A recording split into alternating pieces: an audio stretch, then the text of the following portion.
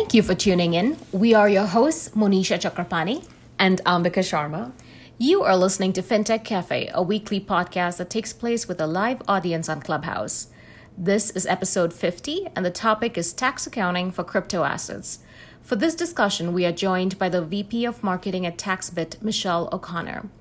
In this episode, we cover wide-ranging topics encompassing digital assets such as Crypto Taxation 101, DeFi liquidity pools, staking and taxes, as well as the implications of the Infrastructure Investment and Jobs Act, commonly known as the Infrastructure Bill, signed into law in November 2021. This is a very informative discussion for anyone curious about crypto taxation. Before we get started, let's do a quick round of intros. I'm Monisha. I manage product strategy by day at one of the big 5 banks in the United States. I've been in the financial industry for almost 2 decades and co-host the show with Ambika. And I'm Ambika, the other co-host. This show is our hobby project, so thank you so much for tuning in. For a living, I'm a product manager in the fintech space. I've been in this industry for more than a decade, and I have worked in the US, Europe, and Latin America. So without further ado, let's switch our conversation now to Michelle on all things digital assets. TaxBit is a crypto unicorn from Utah. For those who have not heard it, though, if you've been following the fintech space, you couldn't have missed that. Founded in 2018, so fairly recent, TaxBit is a cryptocurrency tax and accounting software that automates tax calculations and reporting on cryptocurrency transactions. And so with that, introductions to lead marketing at TaxBit, stellar resume. Overall, you're one of the few women in crypto, so no pressure there.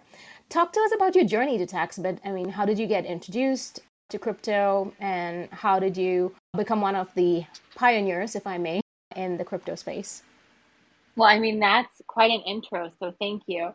My story and path to TaxBit is really cool, and I'm just so glad I'm here, and I'll kind of go back a little bit and explain why. So I'm the VP of Marketing and Communications at TaxBit. As you mentioned, we're a tax and software company for cryptocurrency and really the tokenized economy. So I started working in crypto back in late 2014 at a company called BitReserve at the time. It later rebranded to Uphold as a digital wallet. And when I started working in this space, it was still new. There wasn't a lot of resources. There was very questionable connotations to Bitcoin and kind of what was happening. There was definitely no bubblings of Web3 or DeFi or anything like that. And what was really exciting about working in this space is that time it was very much the wild, wild west. It was build fast, iterate faster, see what's working. The regulations were very far behind, so it was really build quickly, see what adopts, and go from there. And in that point, a lot of the use case was cross-border remittances, disrupting that, providing democratized access to alternative asset classes. And what has changed now over the years as I've been in the industry and it has evolved is it has now become, obviously, it's still a store of value. It's still very speculative. We've seen the incredible volatility, but these wonderful use cases have bubbled up out of it. Watching DeFi, vis-a-vis NFTs, tokenized real estate. It's just been so wonderful to see what was so speculative, but still very exciting for traditional, disruption of traditional finance to now it's disrupting all of these other areas of really industry itself. So when I was at Uphold running marketing and communications, I was very close to the community as we were a B2B2C company. And one of the areas that I recognized that was going to be a problem is we all know if regulations and or taxes aren't supported, a lot of industries will either get shut down or so restricted or constricted by regulations that they can't grow and evolve. And watching the crypto landscape evolve, it became very clear that the regulatory bodies that there are needed to get more comfortable with what this industry was doing for any hope of it to go mainstream. So a big part of that is ensuring in the US that the tax body, which is the IRS, can get their fair share, but also have clear guidance and regulations. So I met Austin and Justin, the co-founders of TaxBit, at a small crypto conference in the end of 2017. They were still very much in the bootstrap phase, but Austin's a CPA, Justin's a tax attorney, and they were so passionate about what they were building going into what was the second year of crypto winter. I was just blown away by their passion, their enthusiasm, but also their vision, because I saw what they were building bridge the gap that these regulatory entities needed to start feeling more comfortable with this still very overwhelming new speculative asset class. I kept very close touch with them after the conference. Fast forward a few months, it was tax time. I had a CSV with 25 or 30,000 lines of transactions. And my CPA basically told me that I was insane. He wasn't going to touch it. I couldn't afford to have him try and figure out how to count. So I went to TaxBit and spoke with Austin and Justin and said, hey guys, we're looking at working with you on the enterprise side for Uphold. I need to file my taxes. You're a crypto tax company. Help. Well, they did. They solved it very quickly. I got this beautiful, shiny tax form that my CPA could file my taxes. And from there, it was just a very close working relationship to help them, this very early stage company that didn't have anyone in marketing. I very often would give them suggestions, whether they asked for it or not, of where they should be, and have had a lot of people share interviews that I gave when I was at Uphold that TaxBit was one to watch over the years. So fast forward, I'd been at Uphold for about 6.5 years. I was ready to make a change, and TaxBit was still a very early seed stage company, but I decided that that's where I needed to be. I took a jump because I believed in the founders. I believed in what they were doing, and that they needed someone like me to spearhead the efforts and really get us where we needed to be from an industry and brand perspective. I mean, if you look at where we're at now, 2021 was my first full-time year. It was an amazing year. We had 2 substantial rounds of funding. We closed an IRS contract. We grew, I think, 25 or 30x, both our enterprise and our consumer side. So it's just, it was a very good bet that I made, and I'm very proud of, that. But then also just being their first consumer customer and their first enterprise customer, and now being here, it just feels like so wonderful, and one of those moments that you just don't get very often professionally. Yeah, I was going to say, was it a bet? But it sounds like maybe a little more of an informed bet, not as speculative. I'm curious about the IRS contract you mentioned. I know we typically get into that a little later, but since you brought it up, would love to understand better how that plays out. I know with a partnership with the IRS usually, I think, could be a game changer. So this must have been a pretty big breakthrough for TaxBit. Would love to hear more. Sure. So what's really interesting is TaxBit has a consumer product, and then we have an enterprise offering. And the enterprise offering has tax, accounting, public sector, and then a compliance arm. So there's quite a few different offerings if you look at what we do. And the IRS, obviously, is still really active in investing in getting to bridge their knowledge gap with digital assets. But they put out an RFP for a crypto tax company to actually help perform audits when you get audited by the IRS was looking for an expert in the digital asset space, taxes, to quantify the audits, make sure they were accurate, or really dedupe the data, because there's a lot of transactions, there's a lot of cost basis, there's a lot of things that go into all of these transaction volumes. So the IRS basically said, we're not going to do this ourselves. We're going to partner with an industry leading expert entity to dedupe and quantify the data for us. So we won that bid. We've won it now, I believe, 3 times. And it keeps building. Not only, if you look at a gold stamp of approval, if the IRS is considering us best in class to be their go-to for their own audits to digital assets. It means that we really are doing what needs to be done and doing it accurately and correctly at scale to be their trusted source. So for us, that was a huge gold seal stamp of approval. And it helps a lot of our enterprise partners understand, well, if the IRS is moving toward different regulation or whatever it is, if the IRS is using TaxBit, that means that TaxBit must understand the landscape as well as the regulatory complexities of this space better than its competitors.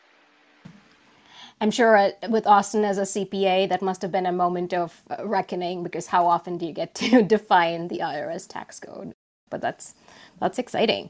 And just kind of, Ambika, did you have a question? I was going to say, Before we jump in? Justin, we haven't talked about him, but he's actually a tax attorney. So I think I don't want to give away your question number 2, but I think this is a good segue to question number 2. So go for it. Yeah.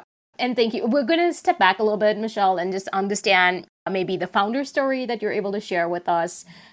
Again, it's kind of interesting to me having the surreal experience where I'm talking about tax and accounting and still getting excited about it, but would love to hear the founder market fit story, because we do have an audience where some of us are in product management, and that's always a good one to understand. Sure. Okay. So before I answer your question, I have to say that I can't tell you, I laugh so often because people somehow, we have made tax and accounting and in the Web3 crypto space fun and exciting, and people actually get excited about the brand. They get excited at conferences.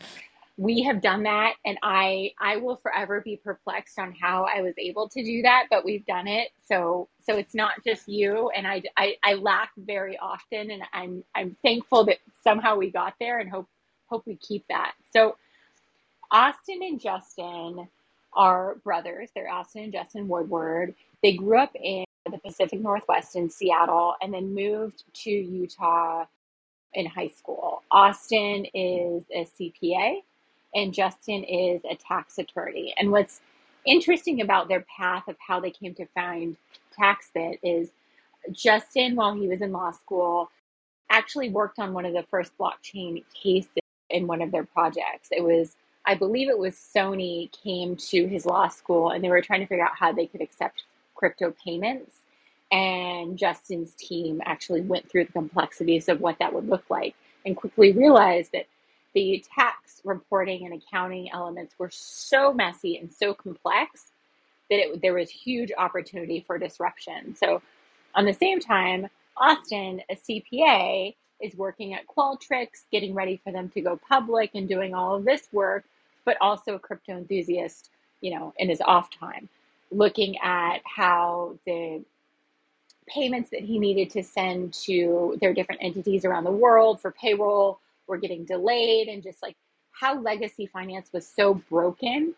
In tandem, at the same time, his brother is working on this very interesting case for a huge global entity of where they want to start accepting crypto. So it was sort of this light bulb moment where in off hours, they were kind of iterating. They were both in their own Excel spreadsheets trying to track their crypto transactions and realized that they needed to create software as a service to disrupt this. So built that, Justin graduated law school. Austin was at Qualtrics. They were set to go public. Then they got bought at the last minute, so they didn't go public. And shortly thereafter, kind of went all in. They literally lived in a basement for a year and a half, built TaxBit. They had, I think, 1 to 2 other team members at the time, and were iterating and building and iterating and building. This was during the crypto winter. So it was just the most complex, challenging time, while it was still very early in the regulatory and tax landscape for where things were kind of going. So they started with a consumer product, quickly went up market to enterprise.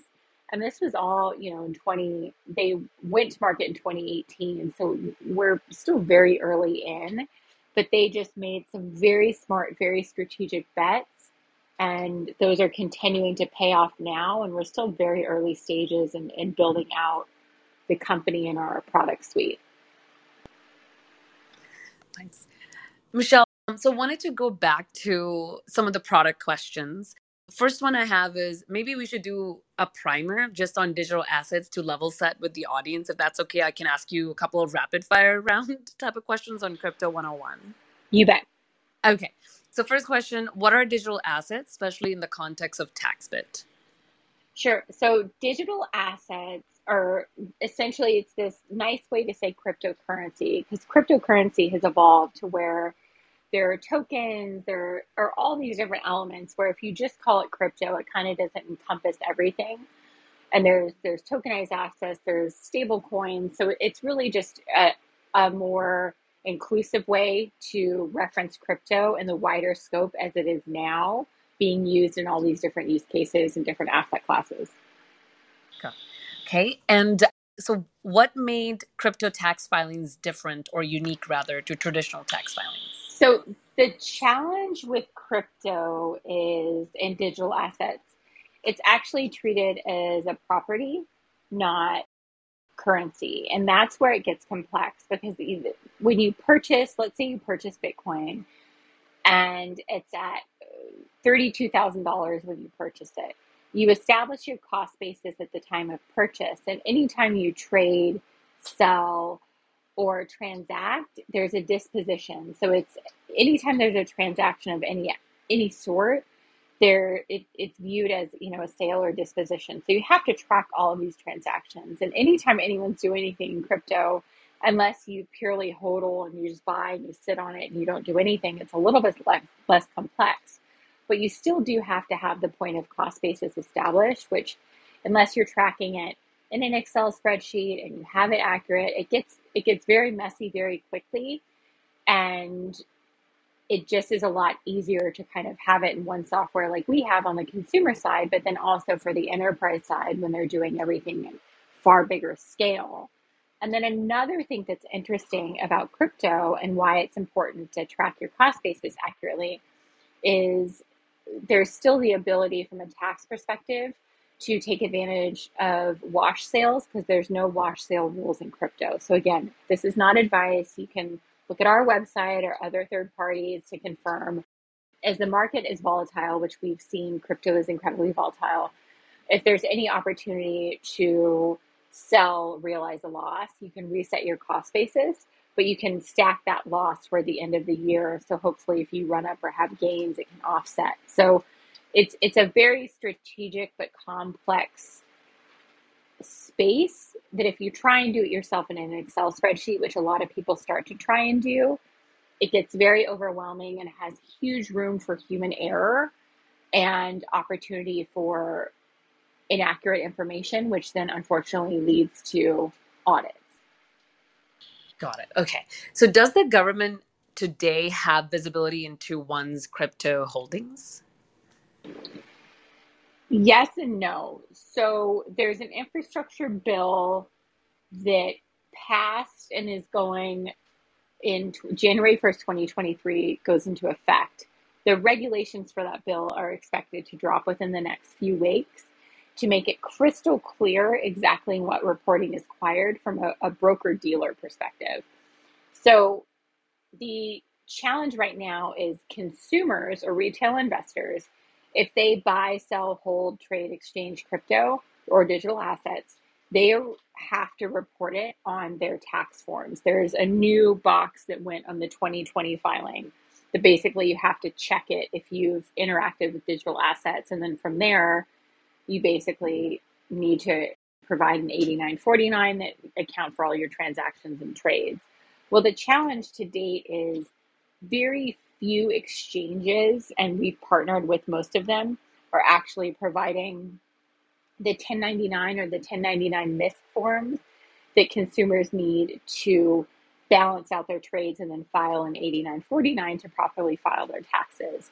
So a lot of exchanges are already providing retail investors the reporting and forms needed, but a lot aren't. So we've seen a lot of consumers come to us on the consumer side just with huge headaches. They want to file, they want to be tax compliant, but they're not getting accurate information from their exchange if they're getting anything.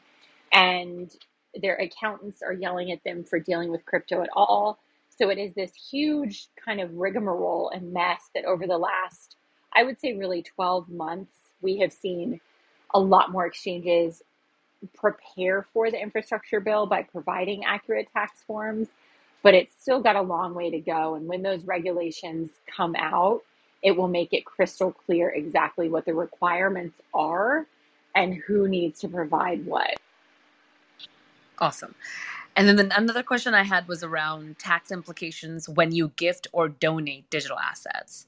Are there any tax implications in that event? Sure. So there's a company that I am a huge fan of that I'll give a shout out to. It's called The Giving Block. They are an incredible team, and they are built purely around facilitating cryptocurrency donations to nonprofits and other philanthropic entities. There are huge advantages for donating crypto.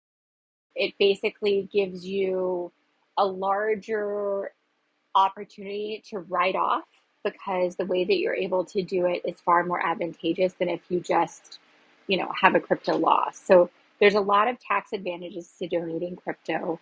A lot of companies, basically with the Giving Block in December, we ran partner campaigns where they can't give tax advice, our company can. So we had Twitter Spaces. We didn't do a Clubhouse, but there was a lot of opportunity to basically inform on a large scale for individuals and retail and institutional investors the benefits of donating crypto, not only purely from a tax perspective, but also just to feel good about what you've done, because it was such a huge market. 2020, 2021, people saw just exponential gains and growth within their holdings. So we saw a lot of very incredible philanthropic movements made that also had tax advantages.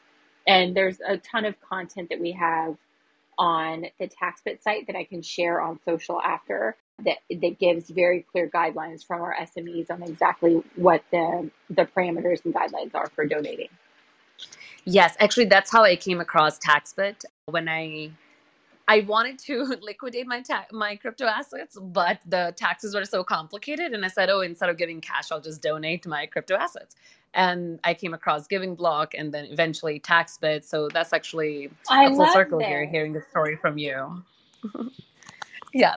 Okay, we have about, I think, 5 or 10 minutes in the moderate session. So I'll move next to your product offerings.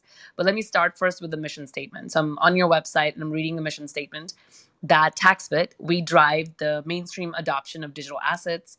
TaxBit connects consumer, enterprise, and government tax and accounting ecosystems. So in line with your mission statement, you offer a few product offerings.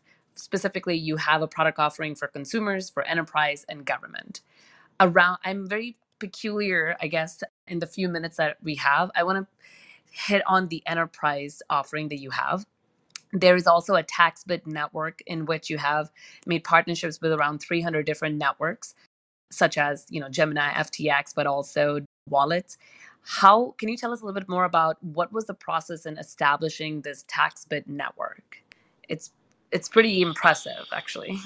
Thanks. So that was a moment where we were kind of looking at our consumer offering, and Austin, our co-founder, to the point that I made earlier, the burden is right now on the retail consumers to be tax compliant, which is just, it's so ridiculous. And not only that, they're being required to pay additional fees to access forms. And it just really, we were looking and we're like, this isn't fair. It shouldn't be on the consumers.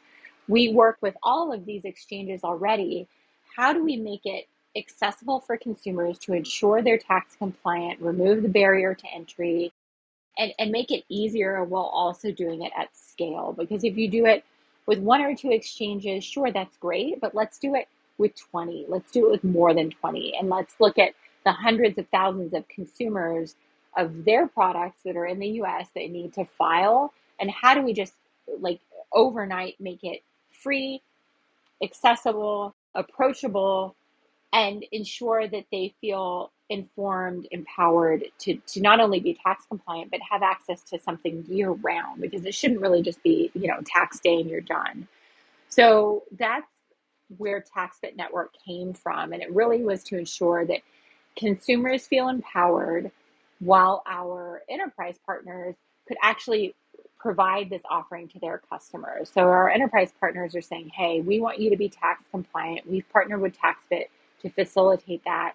You have free access to a TaxBit consumer account, which is best in class. That's why we've partnered with them. And we're going to ensure that you can file your taxes and be tax compliant. So that's where TaxBit Network came from. And we continue to iterate and evolve what that looks like and what it means. And it's continuing to grow year over year. Awesome.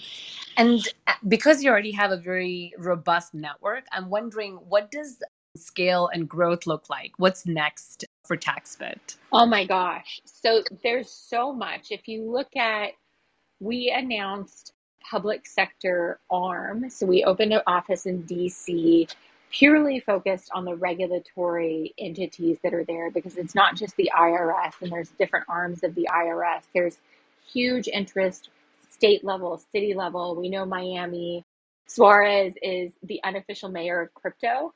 And so all of these states, city, local level municipalities, and then rest of world want to be able to adopt, support, and embrace this asset class. But there's a knowledge gap, and there's also trying to figure out how they do it while also not stifling innovation. Then if you look at our enterprise arm, so you have, our decentralized exchanges, centralized exchanges that are crypto native. Those kind of go without saying. We have relationships with most of those. If we're not already having relationships, we're in active talks. Then there are the TradFis that are starting to look at crypto, that want to bring crypto on the books to be competitive. They need to work with us to understand what it actually means for them to do that from a tax compliant and auditing perspective, as well as accounting perspective. Then what's really cool is you go into what I call legacy finance, or kind of, the early adopters of traditional finance that have been kind of drugged with kicking and screaming over. We know that JP Morgan, Jamie Dimon, was very anti-Bitcoin. In 2017, he made some pretty big statements about the negativity of Bitcoin, and anyone at Morgan traded Bitcoin, they would be out. They've since changed their mind. And for JP Morgan or any institutional players to have crypto on their books or have exposure, they have to be able to account for it, especially if they're a public entity, which is where our accounting offering comes in. So there's so much TAM and so much potential. It's really a moment where I frequently have to rein our product team back in and remind them that there's huge TAM, there's huge potential, but we also have to ensure that we're scaling strategically and not get too far over our skis. So there's so much potential, and it keeps growing every day. I just saw that a golf company was going to start tokenizing something. Marriott announced that they were going to be tokenizing their reservations and things like that. Some airlines are making NFTs of their airline mile offerings. So it's every day there's something new, and all of those entities need products like ours in order to stay compliant, scale, and be able to pass audit. That's exciting for TaxBit. Michelle, and then to round off this section of moderated conversation, we haven't even scratched the surface of, your role from a leading the marketing and communications aspect. Your knowledge in crypto, we could just do that for the full hour, but I would love to understand your thoughts on how marketing works, right? I mean, the scale has been tremendous. The growth has been tremendous. The opportunities continue to be large. But how do the rules of marketing apply in a crypto firm versus maybe a more traditional space? That's a great question. And it's something that I have been wrestling with recently. I am very, very, very comfortable in what crypto and fintech need to scale. I know our space, a lot of the peers in our space, and what we need to do to be successful. And, we've had just a banner year, 2021, 2022 as well. But what's interesting is then you look at SaaS or enterprise marketing or things like that, and that's where it's very interesting where I bring a different lens that is very non-traditional marketing, and then have to reconcile the way that crypto market and crypto people receive marketing, and then looking at how do I market to someone like Visa or Amex, and how do I make them feel comfortable about crypto. So it's a very complex approach that usually takes a few iterations, and there's a lot of A/B testing to see what works, as well as a lot of different streams of campaigns for different folks. So a TradFi that's offering digital assets doesn't want a bunch of crypto Twitter speak thrown at them, whereas a centralized exchange, a DAO, a DeFi project, they don't want us to market at them with boring tax and accounting talk. They want the language that they're used to, the references that they're used to. So it's a lot of being very native in the industry while also being aware of who we're speaking to, and bridging those two is a very interesting and more than full-time job. Sounds like a challenge for sure. And actually, Amika and I were chatting about this. The Super Bowl actually put crypto really in the forefront of the mass audience. And I think, Amika, your coin term, you called it the Crypto Bowl. We saw several ads from, some of the fellow crypto companies and also fintech. Just in terms of how you're approaching media strategy, does that play into it at all? Or are you working at it from a different angle? Yeah, so it was definitely the Crypto Bowl. I think it was hilarious. I was actually working on a project, and I would get messages from my husband, opinions on the different ads that people were seeing, or a lot of people were asking me, what did you think of that? And then, of course, our internal Slack, we had a lot of opinions at the company of who was running ads. We're more strategic in how we spend because we're not an exchange. We do have a consumer offering, but our lion's share of where I'm focusing is actually our enterprise product. So our consumer product is very important to me as the first consumer, but I don't see myself, and I don't think it's responsible from a marketing spend to go and spend a ton of money on something like that right now because I can't quantify it. I'm far more invested in conferences, events, partnerships, something where it's people get to know the brand, get to see our subject matter experts, and it's a in-person or remote experience where they walk away understanding the Midas touch of what TaxBit is and why we're a unicorn. And that's not going to happen if we sponsor, a Super Bowl ad. At some point we might, but I would say for the near term, I'm focused on a lot more strategic spend versus that kind of brand exposure spend. But if I was at an exchange or wallet, it would probably be a very different story. Got it. Yeah, mass marketing versus yours is a little more strategic and enterprise level. All right. Well, and I thought this was going to be my final, but I did want to ask one more before we opened up. You do have pursuits outside as an influencer in the crypto space, and also you are a part of the expansion chair for NYC FinTech for Women, and are even, I think, talking at an event in the Bay Area next week. Would love to kind of understand that role that you play in the community and how you're an ambassador, I guess, in the space. Sure. And how we can help you. I think for me, it resonated probably in 2018. I was having a conversation with someone I was mentoring at the time, and she was interviewing at fintechs and wasn't interviewing at crypto companies because she didn't have enough knowledge of the space. And when I started working at BitReserve, I had no idea what Bitcoin was or what blockchain was, but the founder was amazing. I quickly learned and, am all the better for it. So one of my main goals is how do we help everyone feel comfortable and understand what crypto is? You don't have to be down the rabbit hole or orange pilled or any of the kind of stuff that some crypto folks do that can be intimidating. I want people to feel empowered, to feel comfortable, to understand the space, to at a high level be able to understand what now mainstream media is talking about when they refer to things like stable coins or Bitcoin, or when they reference FTX or anything like that.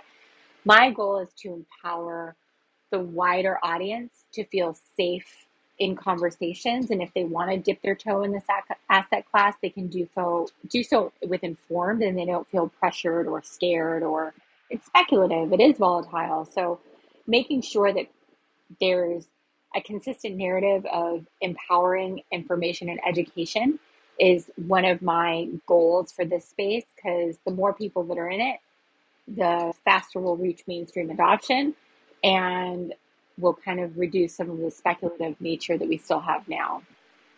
And then I think as a woman leader, there's still a lot of work to do. And there has been a lot of progress, I'd say, over the last few years. And I have amazing peers and allies in the crypto space, but there's still a lot more work to do, and helping folks understand how they get into this space, but then also how they can scale and climb the ladder.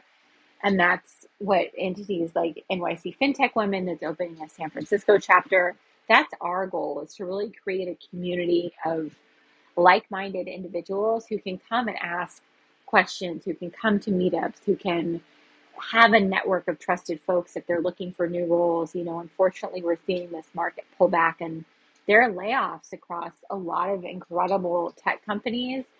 How do those folks get into Web3? What does that look like? How do we make it non-intimidating? Like, those are all really why I do what I do outside of my traditional job. And also, I'm a mom with 2 girls, so I look at them and I want to make sure that I'm setting a good example, but then also leaving something better for them when they get, whenever they get to the workforce, whatever that looks like.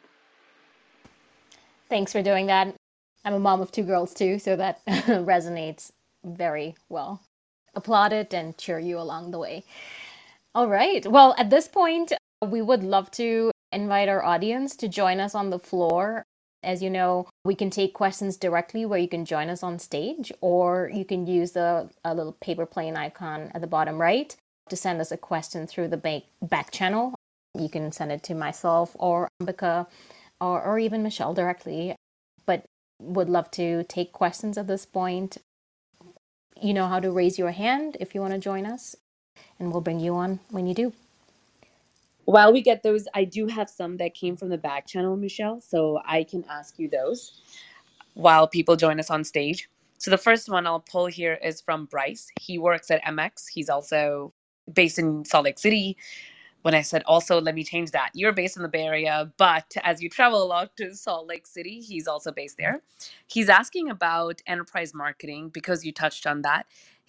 And you mentioned conferences. He would like to know what are some Bitcoin conferences that you suggest one should look out for or attend for the rest of the year. Well, Bryce, I'm a huge fan of MX.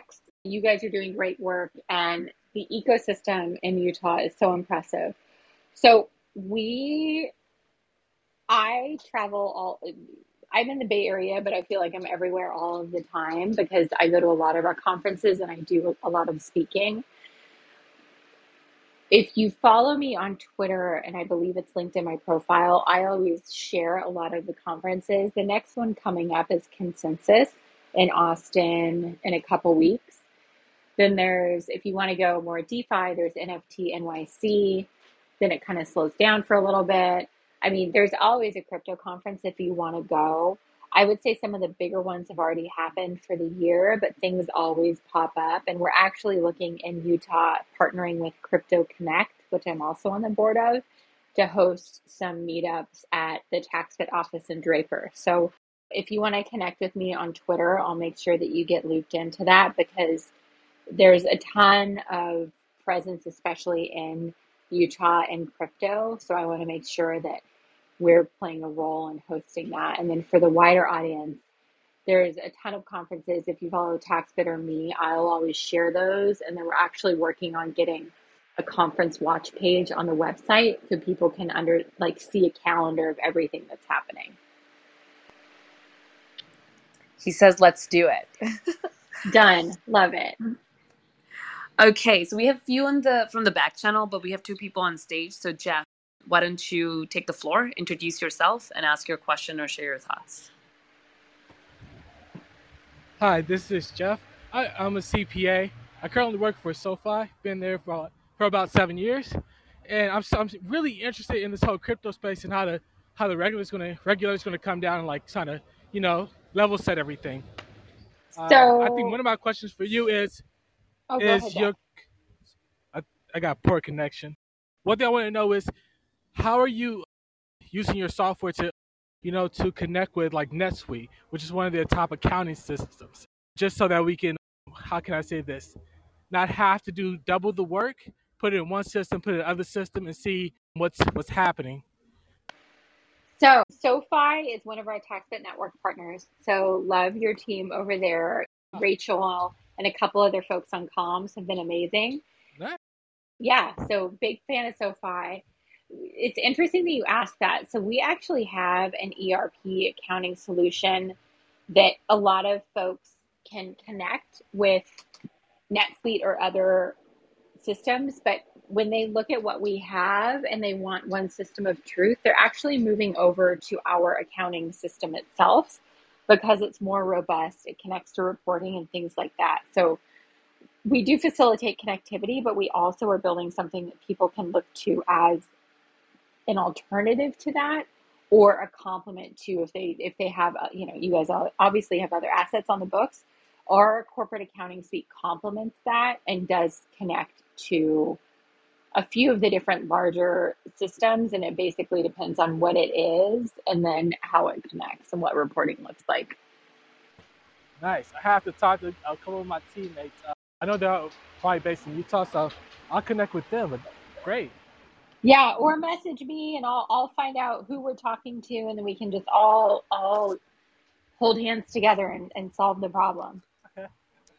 Thank you. Thanks, Jeff. Deidre, welcome. If you want to try speaking. There you go. Thanks. Can you hear me? Yes. Okay, cool. So I was taken by something that you said earlier, Michelle, when you talked about how you had to really rein the product guys in with all of the creative ideas they have.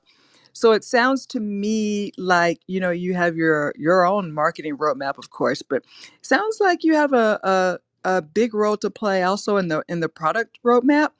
And I'm curious, like, what are the arguments that you give the people that are like chomping at the bit to innovate, innovate, innovate? That's a great question. So we're a product-led organization. We recently brought over our VP of product is from Stripe, our CTO is from Stripe. So obviously they're API first, we're product-led org. My pushback to them is purely my team is very lean.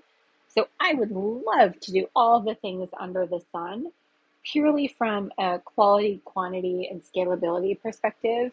If we're going to do what we want to do well, accurately at scale, I can only strategically support X efforts per quarter without having things fall by the wayside, while also ensuring that there's not message confusion. Because I think everyone on the call has probably seen the products that scale too quickly. They have what I call the Cheesecake Factory effect, where you have a menu of way too many things and people get decision paralysis because they don't know what they want because there are too many choices.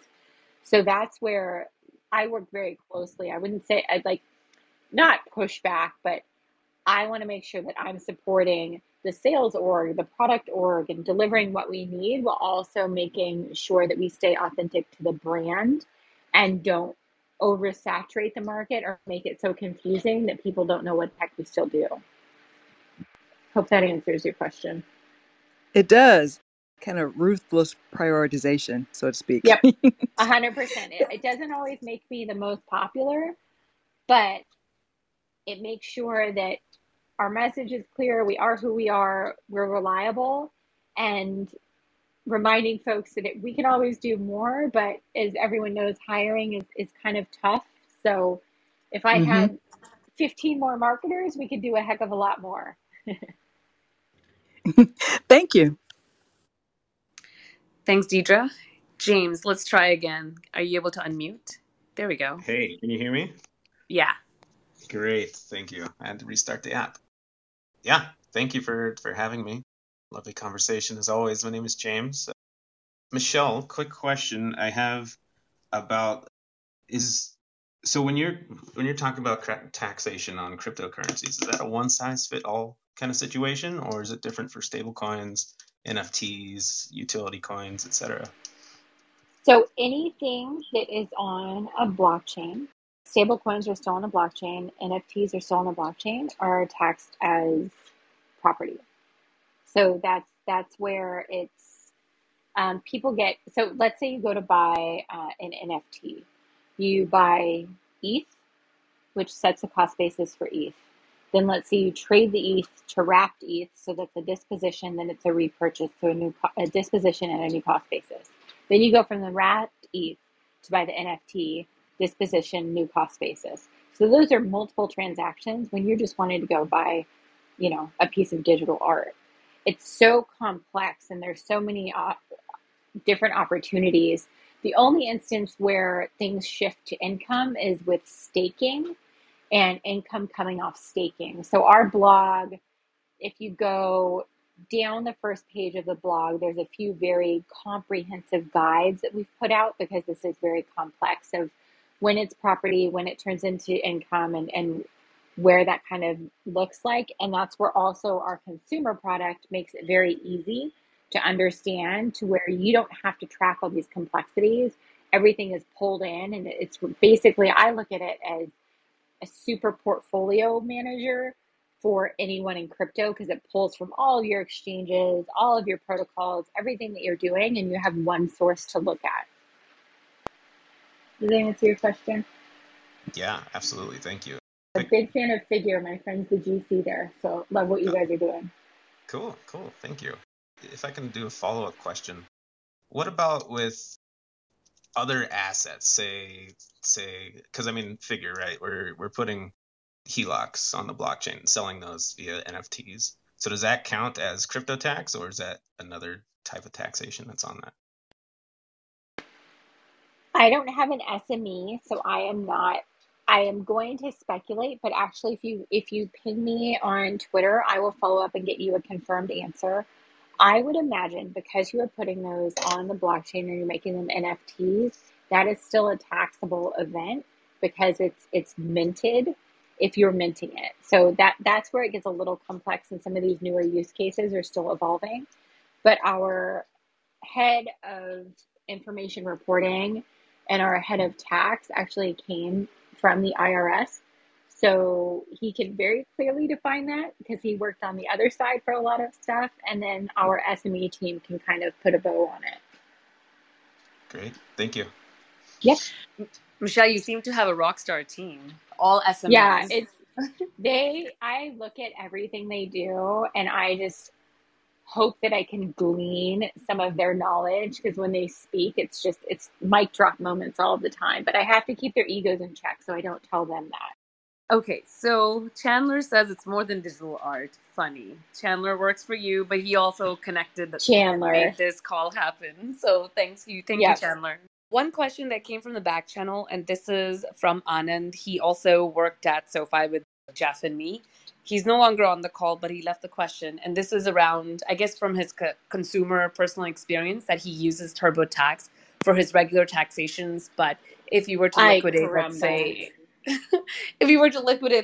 through Coinbase, then he gets the taxation documents from you guys, from TaxBit. So is there a way for a possible, I'm not sure if it's a merger or maybe an integration with TurboTax? Just curious to get your thoughts around what TurboTax is doing. Perhaps maybe TaxBit, would they want to also go into regular tax preparation work or no?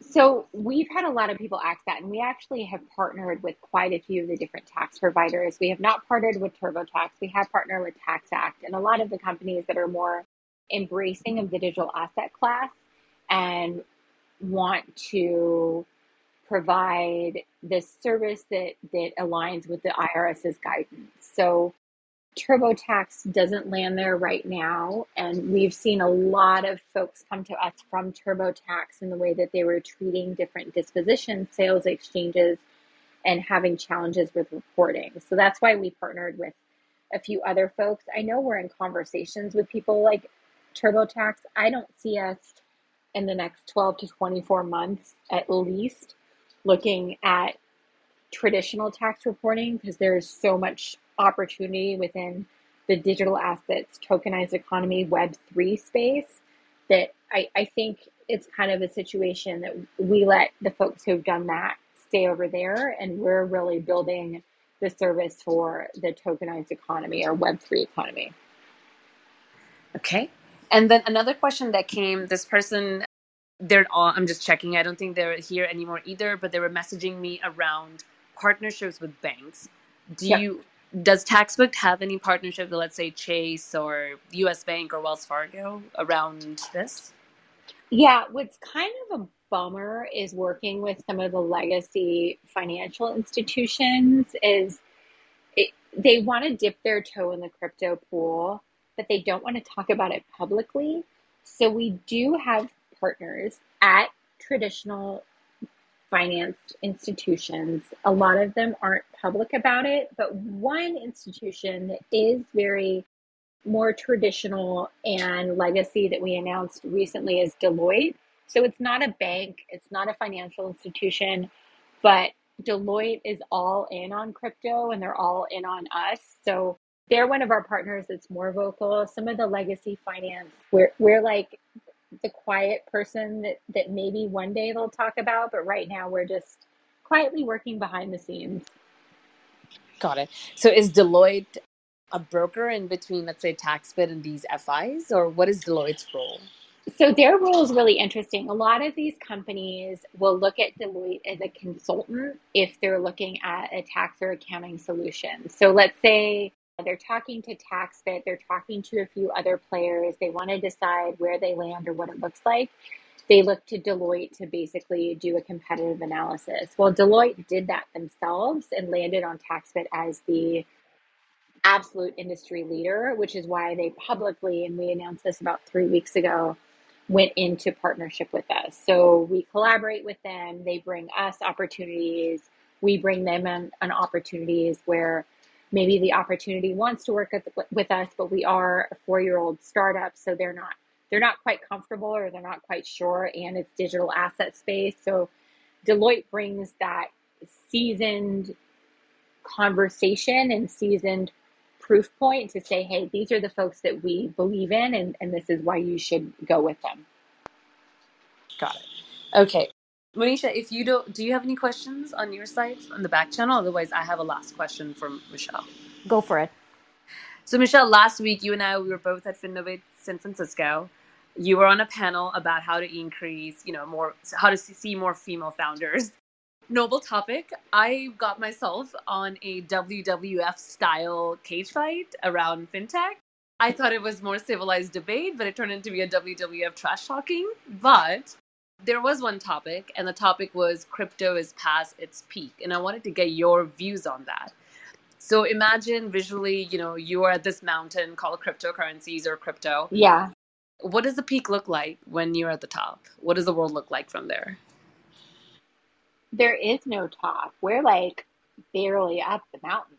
I mean, we're barely starting. I think there's so much still to do, and we're just starting to see real world use cases take off at scale.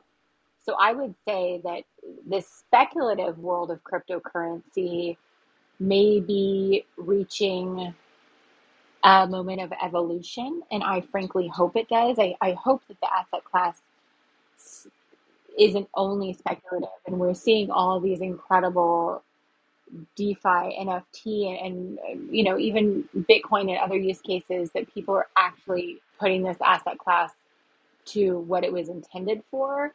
But by no means is crypto at its peak. I think some of the nonsense and FUD that people have is maybe they've made misinformed decisions or investments, or they don't understand the technology, which is usually when people have FUD, is if they don't get it, they they don't want to talk about it or they think it's negative.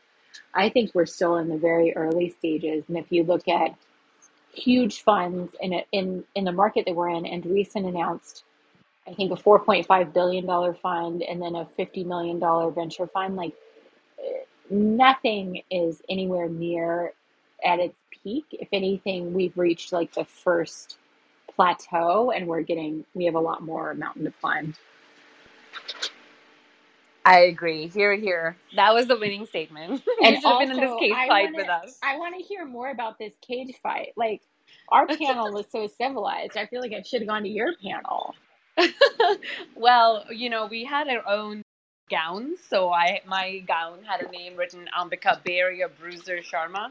I didn't come up with that, but it was fun. And we actually, the winner got like a championship belt. So yeah, it was fun. I'll send you pictures. This sounds amazing.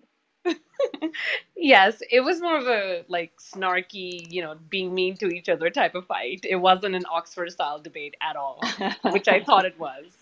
And Ambika, you won the belt, right? So we have a winner here. Yeah, sorry, I'm competitive. Yes, I won, but I'm not so proud of it. I mean, our team did an escape room this week, and if Chandler is still on, like, competition is seething through me. So I already am like, how do we get you the next belt, and what do we need to do? So I'm here for it. Yeah, I was like, maybe I should just go to all these fintech conferences and just win these belts. We need to trademark this and have more of these cage fights at different conferences. Yes, I love it. Well, thank you. I think that with that, we're at the top of the hour. So thank you so much, Michelle, for hopping on last minute and for educating us on all things taxes and crypto. So I really appreciate your time today. You bet. Thanks for having me. Have a good one. Thank you, Michelle. Thanks, everyone. Take care. Have a Bye. good night. Take care. That's all for today. Thank you for listening. If you like the discussion, we welcome you to join us during our live shows every Wednesday at 5 p.m. Pacific on Clubhouse. We'd be delighted to have you there. You can also find other episodes on all major podcasting platforms, such as Spotify, Apple, Google, Audible, wherever you get your podcasts. We'd appreciate if you could leave us a review and let us know how we're doing. Until next week, be safe. Thank you.